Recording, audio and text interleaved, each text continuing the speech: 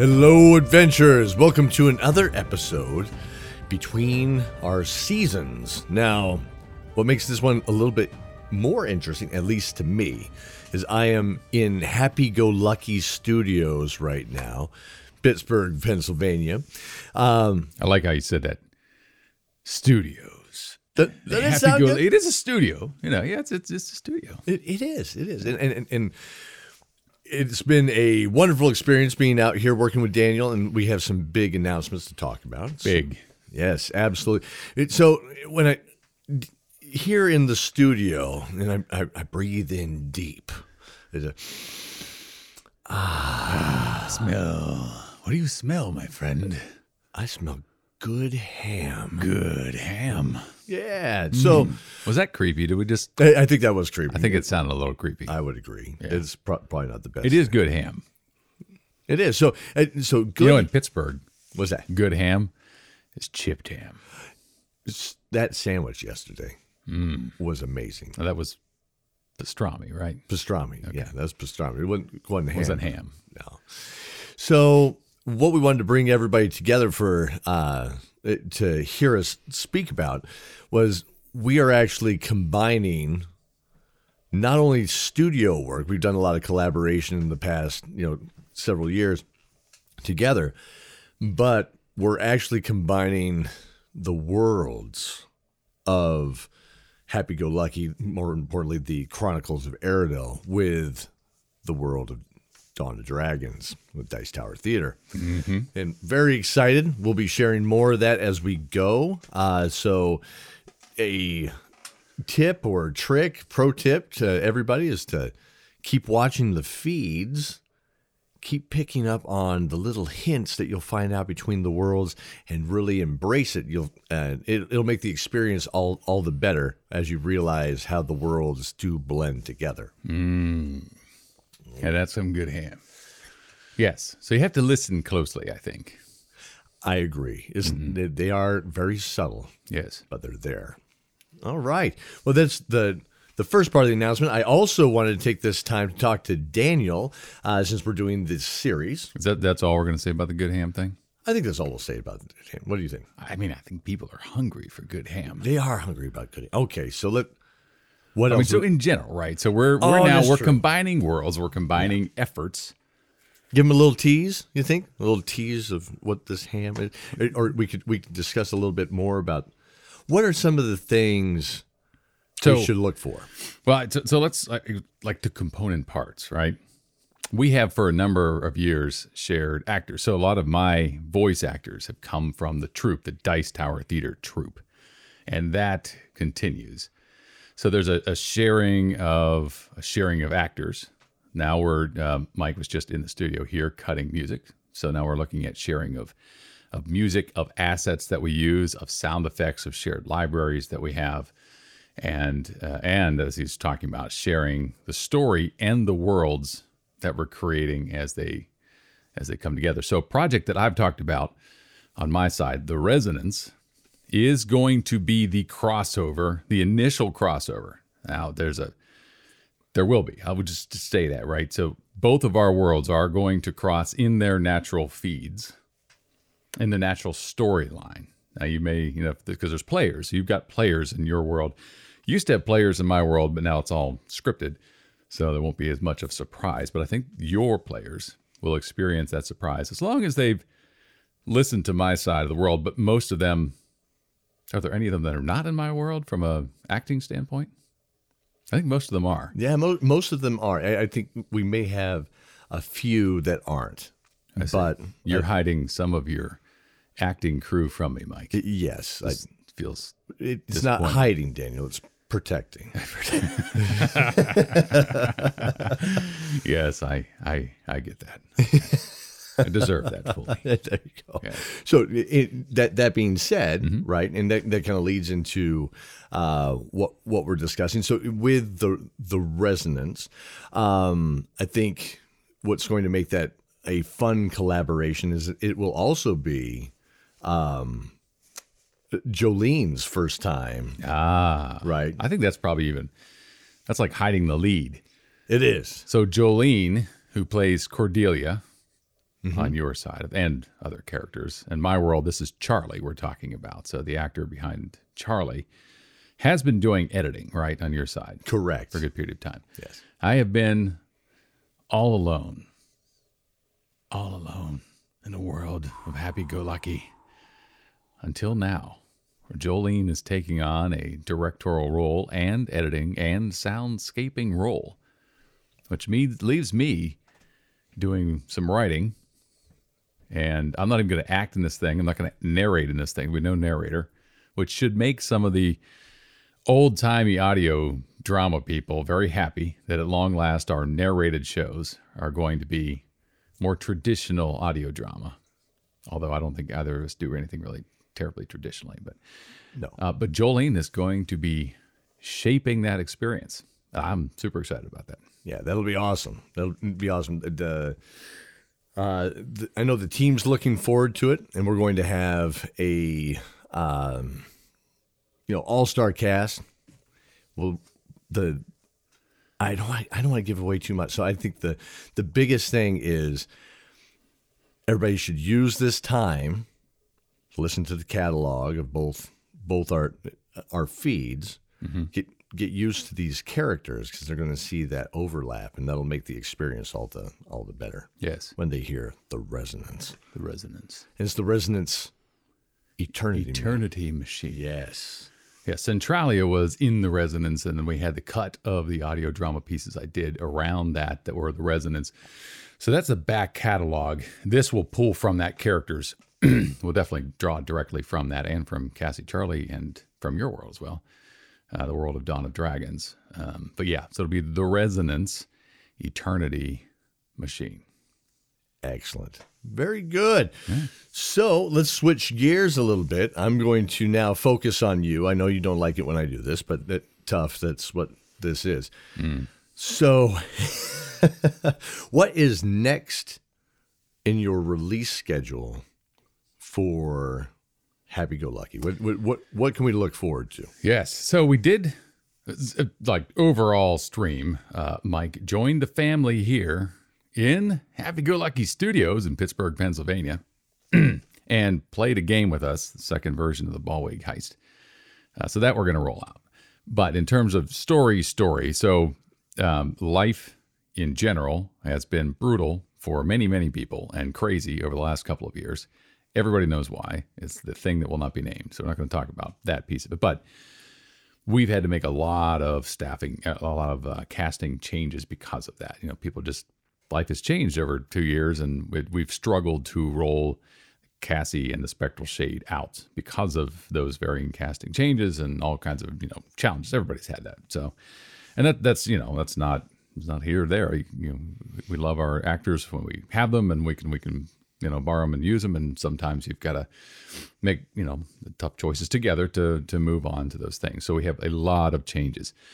One of those is our main character.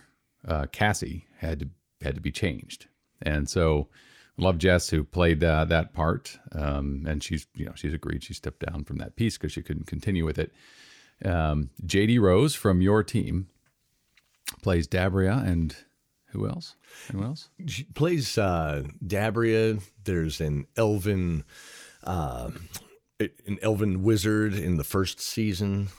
Actually played Shar, the demoness in the Underdark. Excellent. In season 2. Yes, very related to Cassie. Yeah, yes. There you go. I think a necromancer or a demoness, yeah.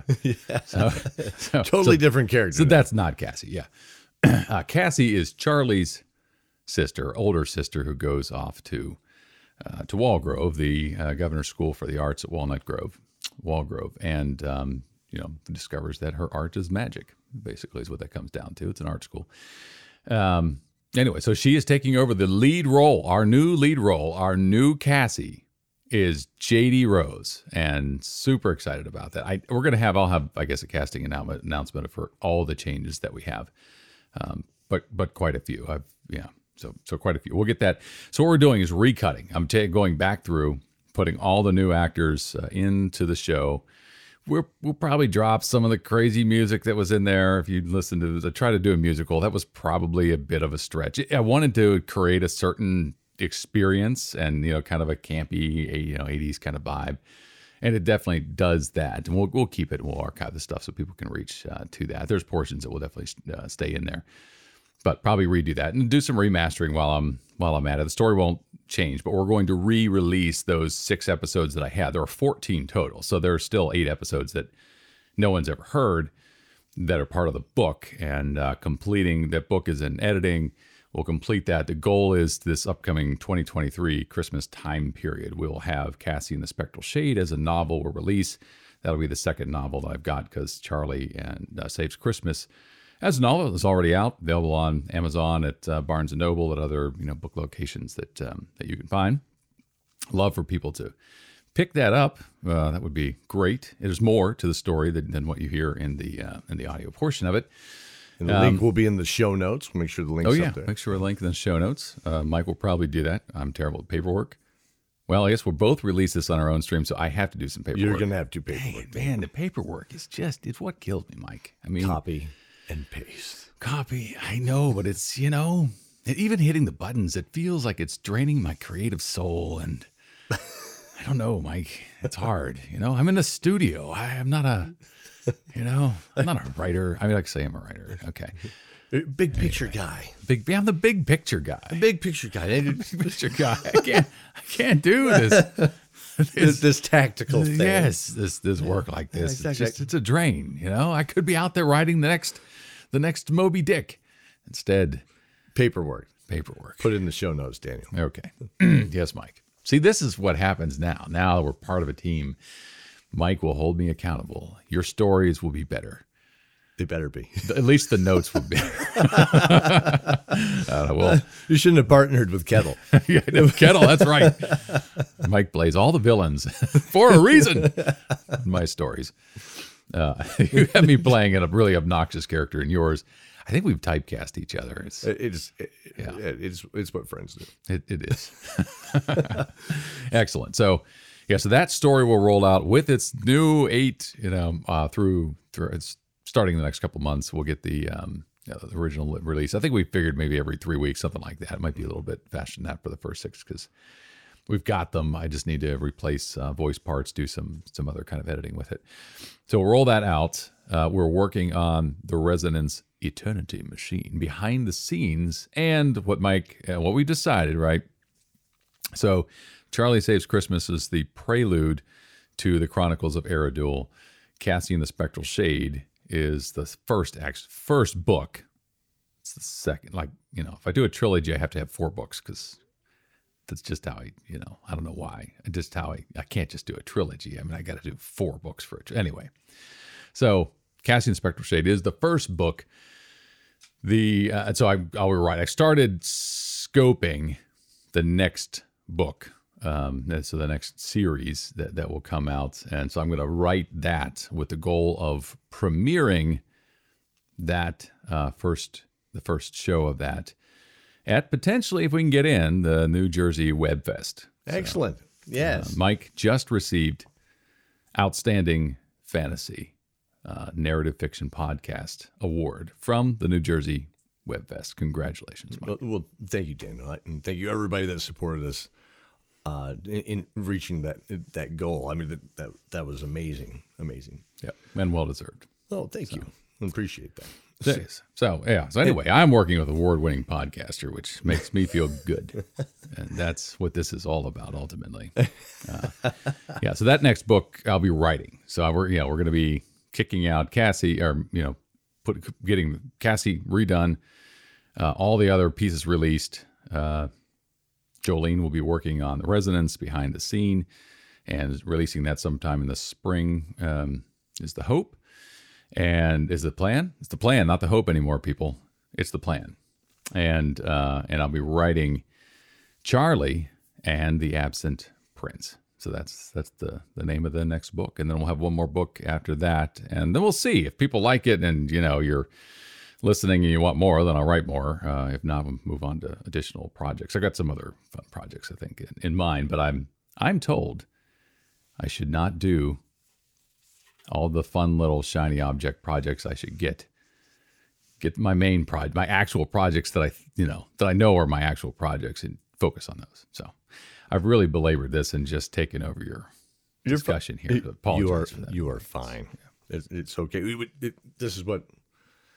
This is not about me, Daniel, for once. It's about you. Go good. It's about, finally, it's about royalty has entered the room, Daniel.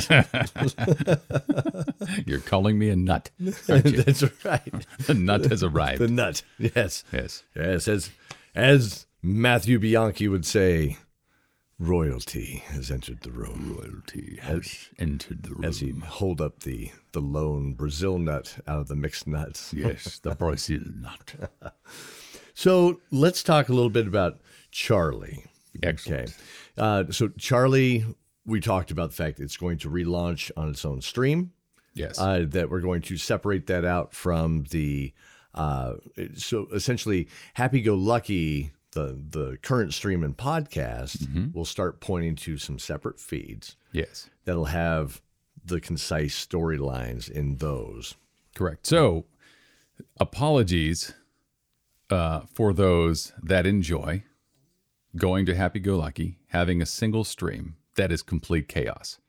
Someone out there, I'm sure, enjoys the chaos that stream is, because it's like the old time hospitals where they build one piece and then they build onto it, and you're on floor 1 and suddenly on floor 2 of the next building. So we have all these different stories, and we've tried to organize them, and then we have kind of the Lucky Go show as a talk show, and we have Centralia, and you've got the humors, you've got all this stuff there, and it's just hard to navigate.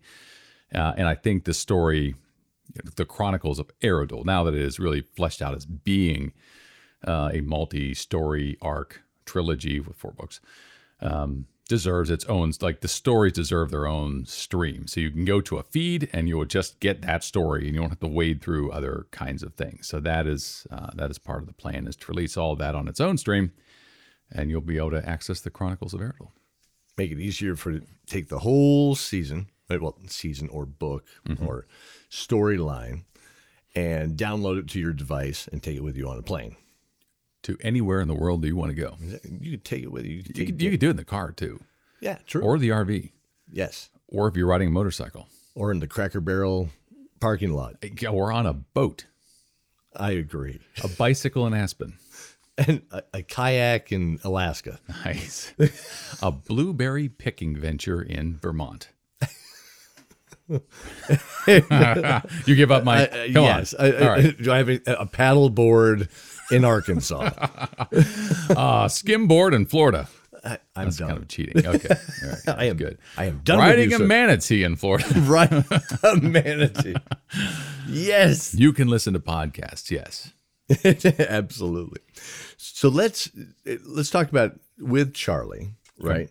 Get some highlights from the show itself. So those that have not listened to it, this warning, there's spoilers, right? Yes. Charlie Saves Christmas, what we're talking about. Yeah, Charlie Saves Christmas, but it has been out for a bit, so yes. If you haven't listened to it now, I know that it feels like maybe it's a kid's story, because originally we did really the goal was to have Happy Go Lucky was family friendly. That was the goal. And the protagonist is young, right? Charlie is 11 years old. So I get, when I'm writing a book and trying to fit it in, it's a middle grade book, and adults do. You've read middle grade books, you've read Harry Potter and others. So I know that you read these books, people. But the story is for everybody, really. That's what it comes down to. It's not just a kid's story, put it that way. So your kids can read it because it's clean, but there's a lot of deeper themes, and we'll maybe talk through some of that. Absolutely, yeah. A lot of there is topics and discussion that happen throughout the story that are definitely deeper than what you would give a child. It may circle around a child, but really it's all ages. There's parts of it that are great for children. There's parts of it that are more young adult, but overall, it is a great story that takes you for a ride. So let's talk about the opening scene. What what would you highlight in that kind of sets the tone and the of the story itself? Let me set the tone overall for the story, right? So my background, I was a Navy chaplain, served with Marines, was in combat, have counseled thousands and thousands of service members to their families. And so there are themes that I try to address in each of the storylines. There is a main theme that I'm addressing. The theme for Charlie is the concept of loss, how we experience loss, how we work through the concept of loss in its different facets, and ultimately about being found again. All right, so that is the overall story. And what I did on purpose was to take known tropes. Okay, so things that you sort of expected out of a fantasy that might feel overplayed or overused, and then to try to add little twists for those that are there to hear them, And so we start with, so many books start with a child that dreams, falls asleep, dreams, and wakes up and, or dreams, goes into a world of dreams, something like that. Falls asleep and then enters something, right? It's in a lot of stories. That's a known sort of trope. I start like that. I know that I'm starting like that. It's not like, I accidentally started the story like that. I did that on purpose. What I did as the twist is that it starts with a view where you understand that Charlie is living in a small apartment in a skyrise building. So it's not Kansas, with Dorothy and those sorts of things. I'm setting the scene that we're in this sort of urban area and at a point of despair, really, is what she's at. Her sister, she has lost her older sister, not in the sense of harm or anything like that, but her older sister has gone away to a prestigious boarding school. And so the one person that she is, connected to most is gone. So this is her initial piece of loss, and she's going through this sense of loss. And it's this transformation, almost sudden transformation, that her bedroom is not her bedroom anymore. It's a dark forest, right? And so with that dark forest and in this sort of impending piece, we enter some of our initial characters that shepherd her through there. Mift, which is a main character, is a little chipmunk who can only repeat certain phrases, right? So he's very bright. So he hears small words and snippets, and that's what he repeats, and so he communicates like that. Brad Zimmerman, great friend out of New Zealand and fantastic comedian, podcaster, voiced Mift absolutely perfectly. He actually also voices Salazar, who's a little finch, a bird that's the brother of Mift in this. And we are introduced to the main character of Adeline, who is the maternal leader figure of this new world. It's Eridel that she's going into. We don't necessarily know that from the start, but yeah. So it is the trope, and it's meant to make you feel comfortable, so that we can also then make you feel a little uncomfortable, right? So you come in, you sort of things that expected, and there will be little twists along the way for what is experienced for Charlie. Excellent. Well, let's listen to it now. Outside the tall building, the wind twisted and twirled as it hummed between the building crevices and whistled through the cracks along the window's edge as Charlotte, or Charlie as she preferred, looked out across the sprawling city. Bright lights streamed away as far as she could see, adding their dim hue to the chilly night scene spread before her. And as the night air brushed against the window, its pulsing caress made its own kind of music that lulled the young Charlie back into her bed and under the pile of covers that tried to keep her warm. And then, and again, and then, at the window, and again. Rubbing her weary eyes, she rolled toward the wall, willing the intrusive notes to go away. Oh, what could it be? Her apartment was so far up, even birds rarely came to visit. This time, she pushed the covers back and rolled herself upright in bed, swinging her legs over the side in one motion, letting her feet come to rest on the soft moss that grew thick at the foot of her bed. What? A small bird rested on her nightstand. pulling at the little necklace she had set there as she did every night. Oh, sorry there. Just need to borrow this, replied the little bird, who then picked the necklace up, and with a tremendous jump and furious flapping of wings for such a small thing, it managed to lift the necklace into the air while keeping itself aloft. It seemed as though its eye twinkled at her as it dipped and flipped about under the weight of the necklace, as it flitted away through a forest of tall trees. Hey, stop! She cut herself off as her round eyes took in the sight before her and all around. Aunt Nani? Aunt Nani? Only the faint echo of her voice replied. Well, this is just a silly dream. She said with a firm nod, trying to convince herself before diving back beneath the covers piled on her bed. I just need to wake up. Just wake up. This voice was not her own, and for a moment she remained hidden beneath the pile of covers. Again, Just wake up. the voice repeated itself once and then again. Just wake up. Just wake up. Just wake up. You don't need to keep saying it. Over and over, the strange little voice repeated the phrase, saying it in different ways until Charlie threw the covers back in frustration. Charlie's abrupt movement caused the little creature to skitter behind the small lamp that sat on the bedside table, where it then peered cautiously back at her. Go ahead, say it again. I dare you. Dare you. Dare you.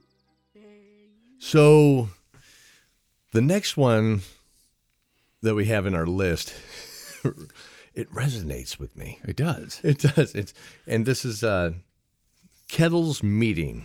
Give us a little bit of background. Yeah, this is a jarring transition from the opening. And sweet little Charlie over to Kettle into this particular scene. So this is why I say this isn't a book for just kids, right? It's clean. It comes from our own world experience. And so this comes from my experience personally. Like many of us who have worked in the working world have probably bumped into a boss like, well, hopefully you have not, but you bumped into a boss like Mr. Kettle. Mr. Kettle he's a bad guy in this thing. So they're in this slum. Basically, they're living in this high-rise tower, and he is the owner of this high-rise tower, basically, where people are just scraping by, barely able to make ends meet. And he's in charge of this as well as some other housing units. And he's basically bought off the police. He's bought off everybody. He's on a gigantic power trip. He's essentially a slumlord, and he's got his team in there, and he is berating them, and he's setting them up against themselves. And so what the loss here is, not for Kettle, but for the people in the room. You've got Brian, you've got Jinx, you've got some other people that that are in the room, kind of the leaders of their varying housing units, is the loss of agency, right? There's many times that we go through life and are in circumstances where we feel that we cannot take a stand.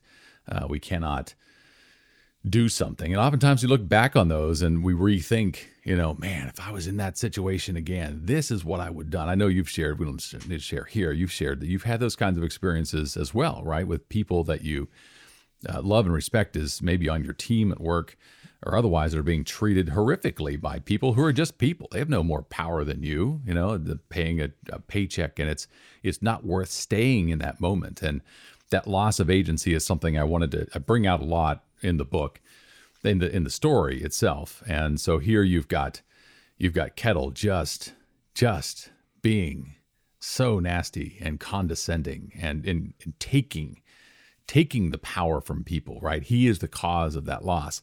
And he is frankly a guy that I worked for. I won't name names, but there are lines that he says, and you're going to listen to him in just a moment. You're going to be like, that is horrific. And I'm like, that is what I've heard in meetings. And did I take the step, during those time periods to stand up for others when I had the power? And no, many times I did not. Eventually, yes, in some cases, I started to learn over time to take the agency back, not to have the kind of fear in these circumstances. But many of us experience loss of agency. And so it was an important piece that I wanted to include in the story. Absolutely. So, well, let's give it a listen, and I'll apologize up front. This is Mike. Mike is Kettle, just so you know. I don't want to be Kettle. No, I'm kidding. You love being Kettle. I love playing Okay, bad thank guys. you, It's yes. all good. It's all good. And yes, to back you up, unfortunately, we've had these experiences. So here you go. Well, gentlemen, The voice of Mr. Kettle filled the room as he addressed the small team that stood before him, Brian and Jonathan among them. it brings me no pleasure to let you know that I've had a fair offer proposed for this building and several other properties that I own. His voice indicated quite the opposite, that he was rather enjoying telling them precisely this news. Brian and Jinx stood among the small cohort of other building managers and maintenance chiefs that had been called to the hastily scheduled meeting that morning. They watched from their seats around the crowded conference table as he slowly made his way about the room, finally perching a leg on top of an empty chair that rested against the wall and leaning toward the window as if he were having to make a difficult decision. Jinx, you have the paperwork I asked you to draw up. He queried without looking back to the bookkeeper. Yes, sir. All the numbers are here. I've checked them over, and I'm certain they're accurate and up to date. Jinx responded with a note of uncertainty now. Coming into the meeting, he had been full of hope at the news he alone held regarding Mr. Kettle's decision about the sale. But he had worked for the man long enough to be cautious when this tone was taken. Thank you, Jinx. I'm sure your work is adequate. Kettle pushed himself back from the window and strode purposefully over to Jinx, who offered up a folder of papers while the others watched in silence.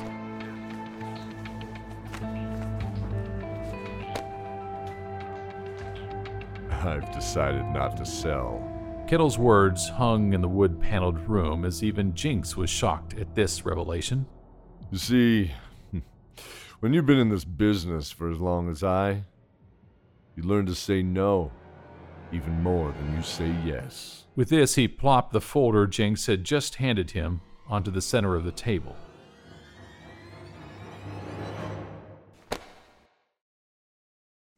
Okay, so next up. Now, this one is, I love this scene because of how powerful it comes off as being. And I love how the performance is driven and how you soundscape it and you really feel like you're there. And just I'll give a hint to those that'll be, sticking with us through the next season of Dice Tower Theater. In season 5, I will say there is a nod at this scene, and see if you can find it. Wow. Yeah, shoot me a note if you find it in the next season. There is a nod to this scene. This is Adeline's speech. Adeline's, yes. So Adeline played as an antelope. We've just discovered we're not big fans of antelopes. This is a behind-the-scenes thing. Call. You talk with us. Come to Discord and have a conversation. We'll share why we say that. But I'll put a link in the show notes to the Discord. excellent. Where you can come join us, talk, engage in conversation on Meet anything. cast members. Be cast members. Well, that's the cool part. Yeah. Absolutely.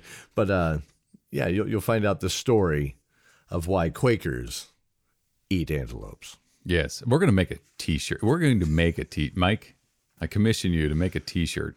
What do Quakers eat? Antelope. It's happening. I'll make this happen. It's going on. I will wear that to the You'll wear that to the game. Oh, anyway, yeah. So Adeline, the leader of the forest, the wildlings. Sorry, the leader of the woodlings, played by Alexandria Young Ray. Phenomenal job doing this. He's a lawyer in real life, actually. So maybe typecast a little.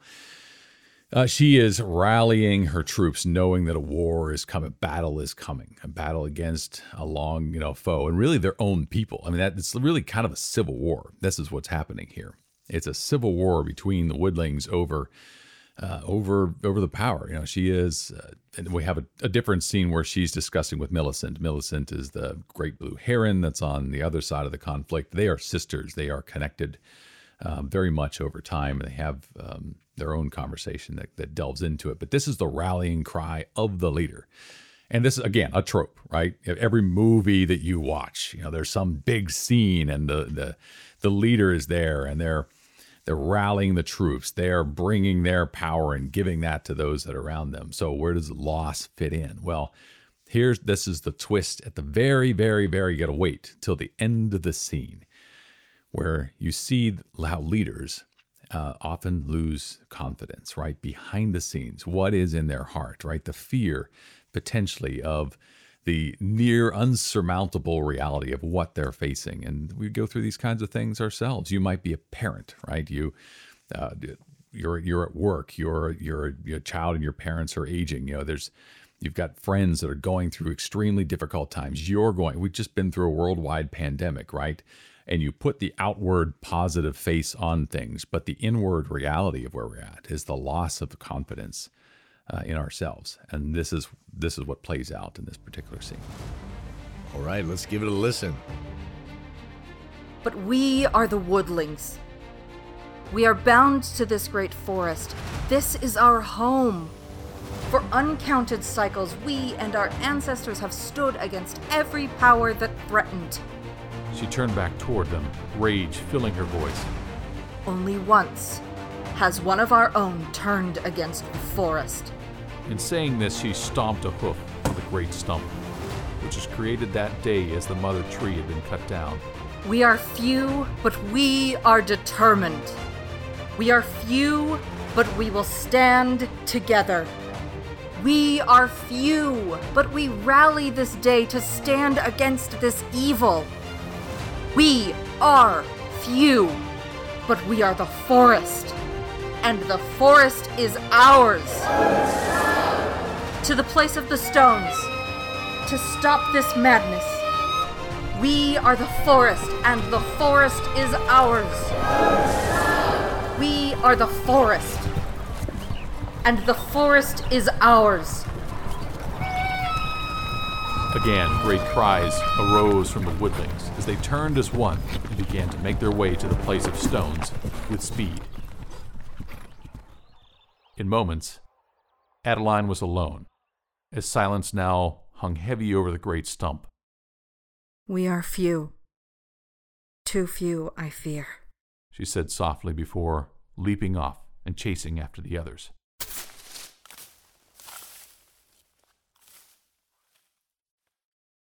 Okay, well, as an accused and confirmed emotional terrorist.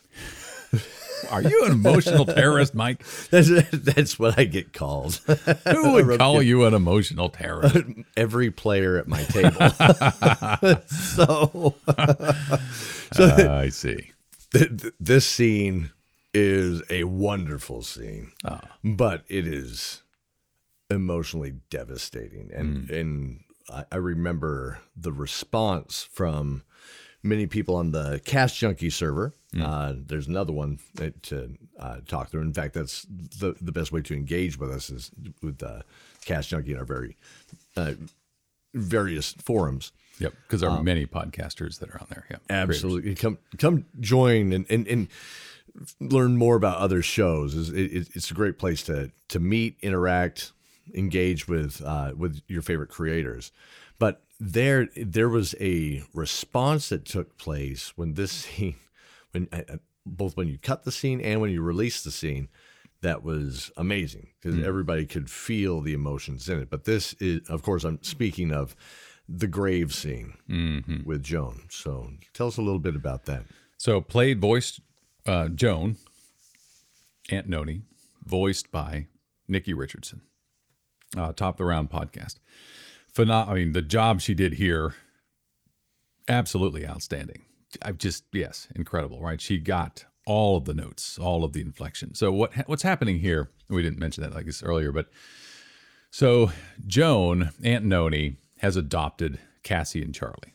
Her her sister, Janet, is presumed dead and gone. And so she's finally working toward that adoption, took her sister's daughters over. So once again, this is a bit of a trope in that the protagonists are essentially orphans, right? And a lot of stories are like, Harry Potter is the same kind of thing. Right? Our show has orphans. Yes.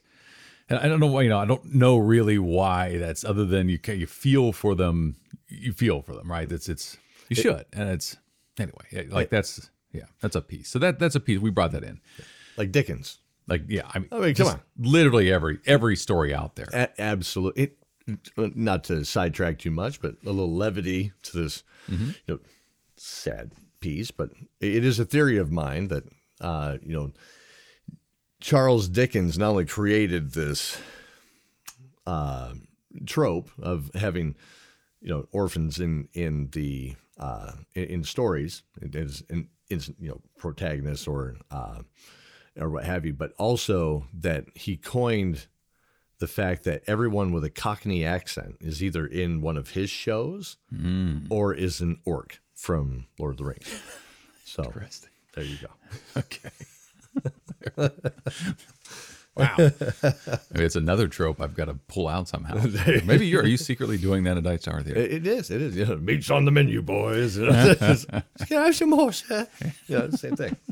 Can I have some antelope, sir? Some antelope. I'm a Quaker. I'm very hungry. Want some antelope? Very hungry Quaker. That's terrible. No one has any idea what we're talking about. Come meet us.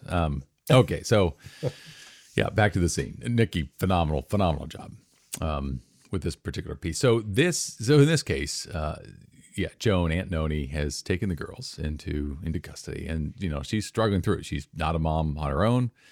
Part of what I want, and I know going in, this is a major thing that's in every story, but I want it to feel familiar and then a little bit different at the same time, right? So you have an aunt, they still have family. They're not completely pulled apart from actual connected, so what family, right? I think the world is starting to understand that family is bigger than the blood relatives that we've got.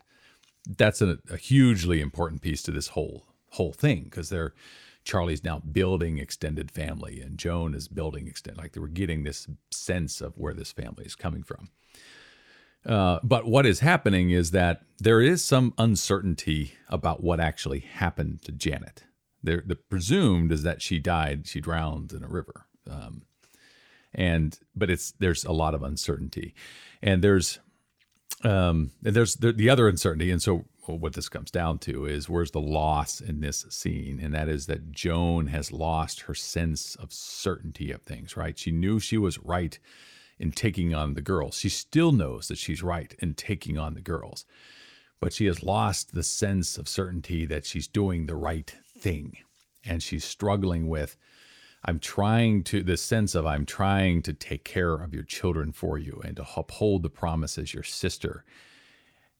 And I'm not. I feel like I'm failing. I've lost one. She's gone away. I've lost this other one. I don't know where they are, how to get them back. And she's pleading at the graveside. There's some imagery that happens within there. This little crystalline object in the end that will tie into other story pieces, the star and the moon piece that you'll see extended outward in other locations. But there is that sense that she's lost. She's lost that certainty. She's looking for help. She's calling out for that. And I think a lot of us fall into the same kind of thing, right? We find ourselves in the same sort of circumstances where we were certain of what we have, but deep down inside, we don't know the next step to take. And that's exactly where Joan is. And so I think a lot of people really connected with they connected with the story piece. They connected, I think, with the performance even more than they connected with the story piece. So. Well, let's give it a listen. All right. The wind whipped across the field, whistling past the large white monuments that stood tall amidst the rows upon rows of smaller headstones and markers, remnants of wreaths, along with a few weather-beaten mementos, resting at the base of a gravestone here and there, marked a loved one's visit with a memory. Joan shivered as she pulled her winter coat more closely around herself. But without trees or buildings, the cold, bitter wind merely cut through the wool fiber as though she wore nothing at all. She was numb from head to toe, but felt none of it. For some time, she had merely wandered about the cemetery, knowing that her feet would take her to the familiar place she had once visited with far greater regularity. Jean Samantha Cole. Joan breathed, her breath emitting a puff of steam into the air before being swept away by the chill night breeze. Her sister had bucked the family tradition by taking her husband's name when they wed. Easier to spell and give you a better spot of every list. Joan smiled at her sister's explanation. In truth, she hardly blamed Janet, as Cole was a good name, and her husband, Charlie, a better man. But she wasn't here to reminisce today. Today, she needed advice. Janet, I've lost Charlie. I don't know where she is. I can't believe she would just run away like this, but I don't know where else to turn. Now that the first words were out, she felt emboldened to continue. I think she must have run away. Be hiding somewhere. But it's been more than a day and she hasn't returned. Joan's voice dropped at the end of the sentence, the familiar mixture of grief and anger welling up from deep within. I had to let Cassie go to school. I know it's what you would have done and it was the right thing. I just wasn't prepared for any of this. Joan pulled her gloved hands from the shallow pockets of her coat. She held a small glass figurine in her hand, and it glistened in the cool winter light. You gave this to me the last time we were together. Do you remember? Joan sighed, knowing full well that she was just talking into empty air. Yet she bent to place the small figure on the rounded top of the headstone. Okay, well, this one brings us up a little bit, right? Because this, again, so tell us again about what this means to you, where it came from, because it really does kind of gel everything together and bring it home as far as the message, right? And that is the cave scene. The cave scene, yes. Yeah. So I act in this one as the bat Jeremy, a blind bat, or bat that cannot see anything, which is not too bad for a bat because most people think that they're blind. They are not. So in this case, you've got Jeremy, and it's a captivity scene. So what has happened is, and it's earlier than some of the other scenes we've talked about. It comes in earlier in the book, but it is the turning point for Charlie. So Charlie, when she goes into this new world of Eridul, is very much centered on herself, and she can do it. She can do it all on her own. Doesn't need any help. She's a tough little girl, and she's almost immediately kidnapped, taken and by the nefarious forces that are out there, who have lured her into this location actually, and want something that she's got with her, the locket that she has. We find that actually they want her, but I want her power to access, this power to break the seals between worlds, or the barriers between worlds. And anyway, she is captured and placed into this cave. And in this cave, she's able to get released from her bonds. They aren't that, these are animals, basically fantasy animals. They don't do a very good job. They don't use, metal or anything. So she's able to get free of that. But she finds in here that there's another captive that she's with. And that's this bat that's Jeremy. And so she begins to work through the sense of fear and selfishness, right? That we lose. So the loss, I guess, that's playing out here is maybe the good kind of loss. The loss of self-reliance. That she's finally figuring out that she doesn't have to do. In fact, she cannot do what she wants to do. She cannot be successful by being completely alone and self-reliant, that she has to reach out and help others. And Jeremy explains this to her, right? That her helping him will help her. Right? And sometimes in our loss, in our devastation, in our despair, it is the acts that we take to reach out to help someone else that in fact turn around to heal us. And that's what Charlie discovers. She can't get out of the cave because she can't see anything anywhere. And this bat can, because he uses his sonic sonar, or basically the properties to be able to get through the cave through sound. But she's got to talk. She can't just be quiet and go through this all on her own, because he can't see anything unless there is noise being made. And so there's a forcing of her to talk through this conversation. And why does she feel so bad about losing Cassie? And did she really lose her sister? No. And she still loves her sister. And so all of that stuff was just sort of built up in her mind as something that she was clinging on to essentially get attention for herself. And he pretty much calls her out on that kind of thing. And helps her through her own conversation to realize that she does have agency. She hasn't lost love, even if it's the memory that she's holding on to, right? She still has these things with her. They haven't gone. And I think that's a big piece of what we don't realize in loss, is that there's always something. There's something around us, someone around us that we haven't lost. Loss isolates.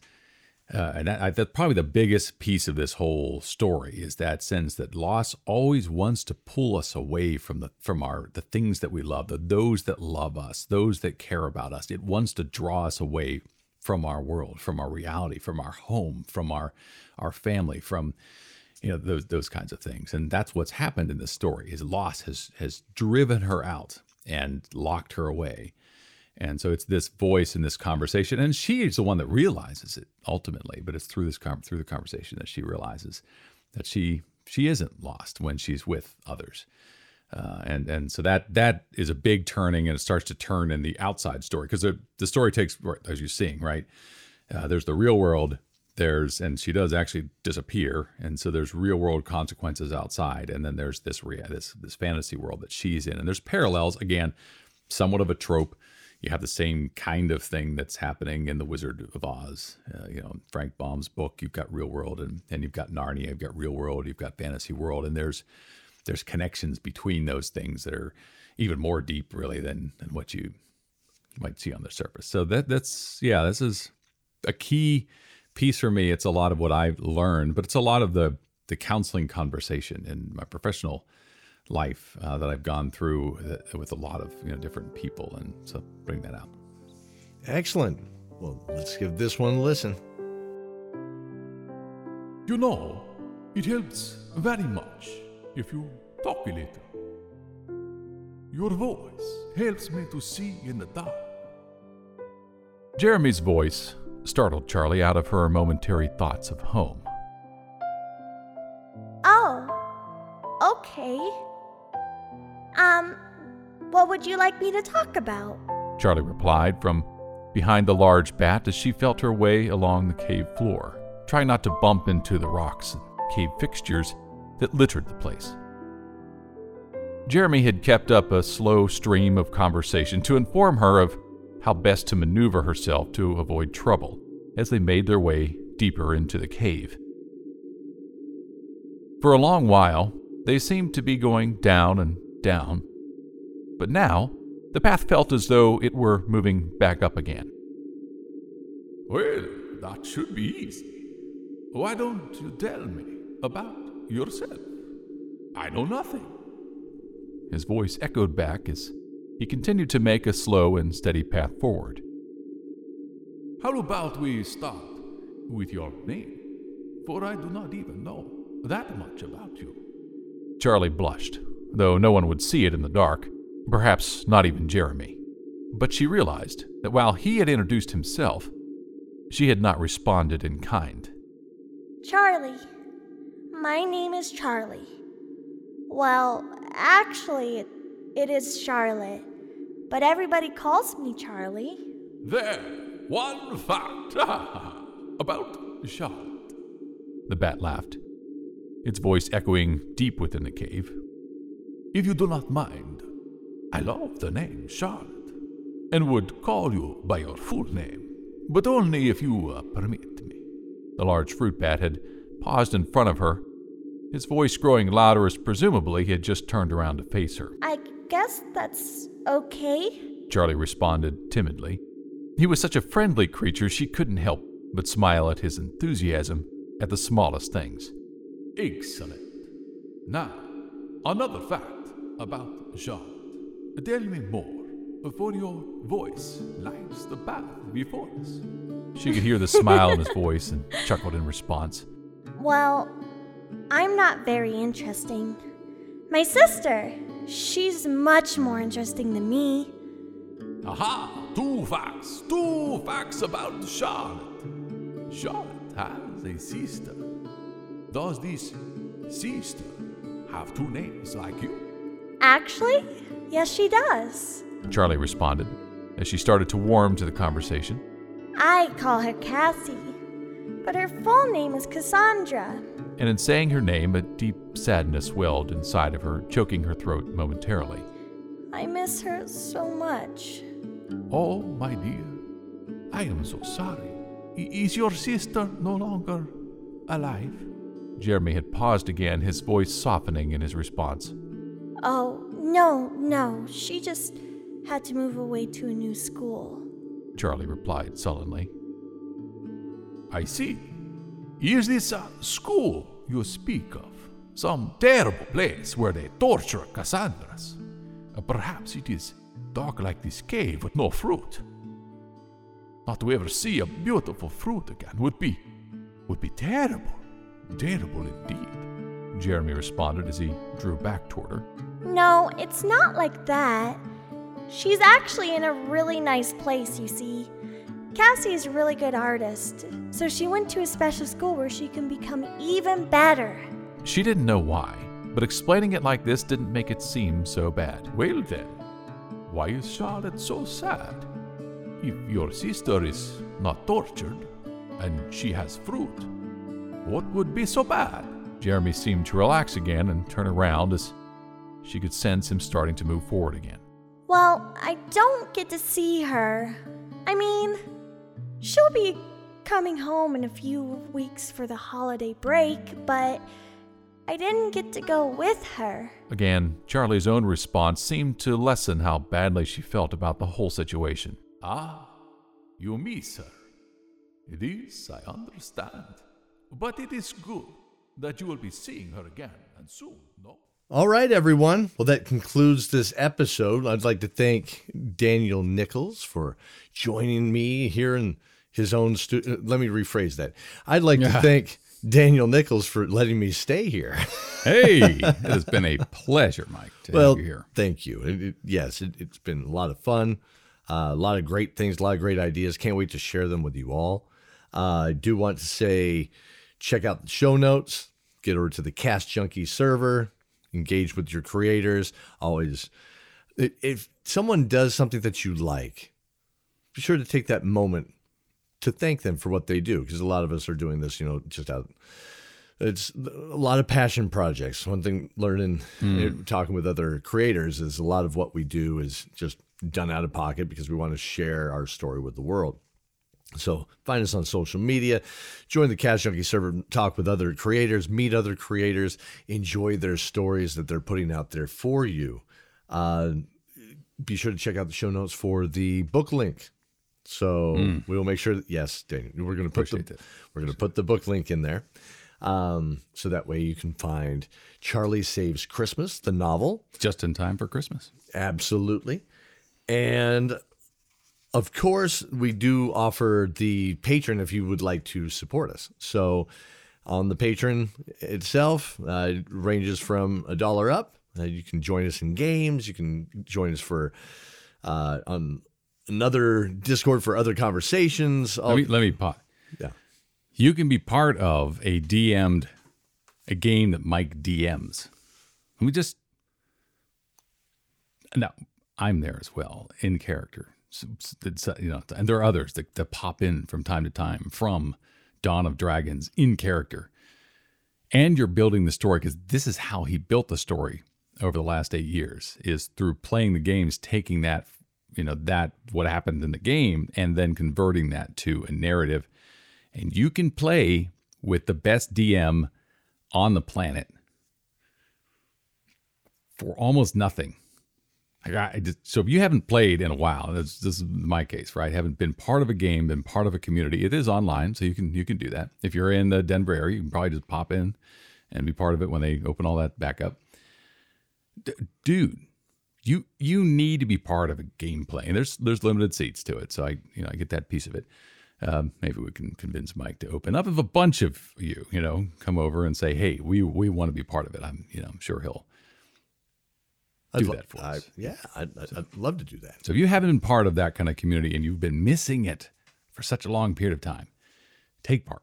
It's just, even if it's for a few months and a few sessions, it's just fantastic. So thank you, Mike. And the dude is a award-winning fantasy story writer at this point, and audio drama. So listen to Dice Tower Theater, The Dawn of Dragons. One incredible, super depth storyline developed collaboratively with actors and with his team and with his crew over 8 years and ongoing. It's continuing to go and live, and it's got this massive world, and we're just so happy to be part of being able to connect into a world like that. Well, thank you. I appreciate that, Daniel. I think I would love to see everybody join us online and engage and share stories, engage in the stories, and be part of those stories, right? Well, that all being said, I guess we'll call this show a close. Everybody stay tuned for season 5 coming out next year. It'll be as the snow starts to thaw, is what I'm thinking for that. Watch the feeds for Charlie. What if you're in Alaska, the northern parts of... Okay, let me rephrase that. So the sun might be a little higher. I'll have to check with Liz. What if you're in Africa and you've never seen, or in the equator area, never seen snow? Well, Josh already brought the rains in Africa. We talked about that, right? Okay. I'm just, Yeah. I was trying to follow the word image there and make sure that... It'll be towards the spring of the northern hemisphere. I see, the northern hemisphere spring. Thank you. Is that fair? So, where the antelope roam and are eaten by Quakers. And also keep an eye out for the redo of Cassie as it starts to roll out. Cassie and the Spectral Shade. Absolutely. Yes. Gonna start right back at the first chapter again. New cast, and a lot of new casts. A lot of the same cast that we've had, but a lot of new casts, especially main characters. So absolutely. Jump back on the bandwagon. It's going to be a wonderful ride. Until then, adventurers, stay safe and remember the oath.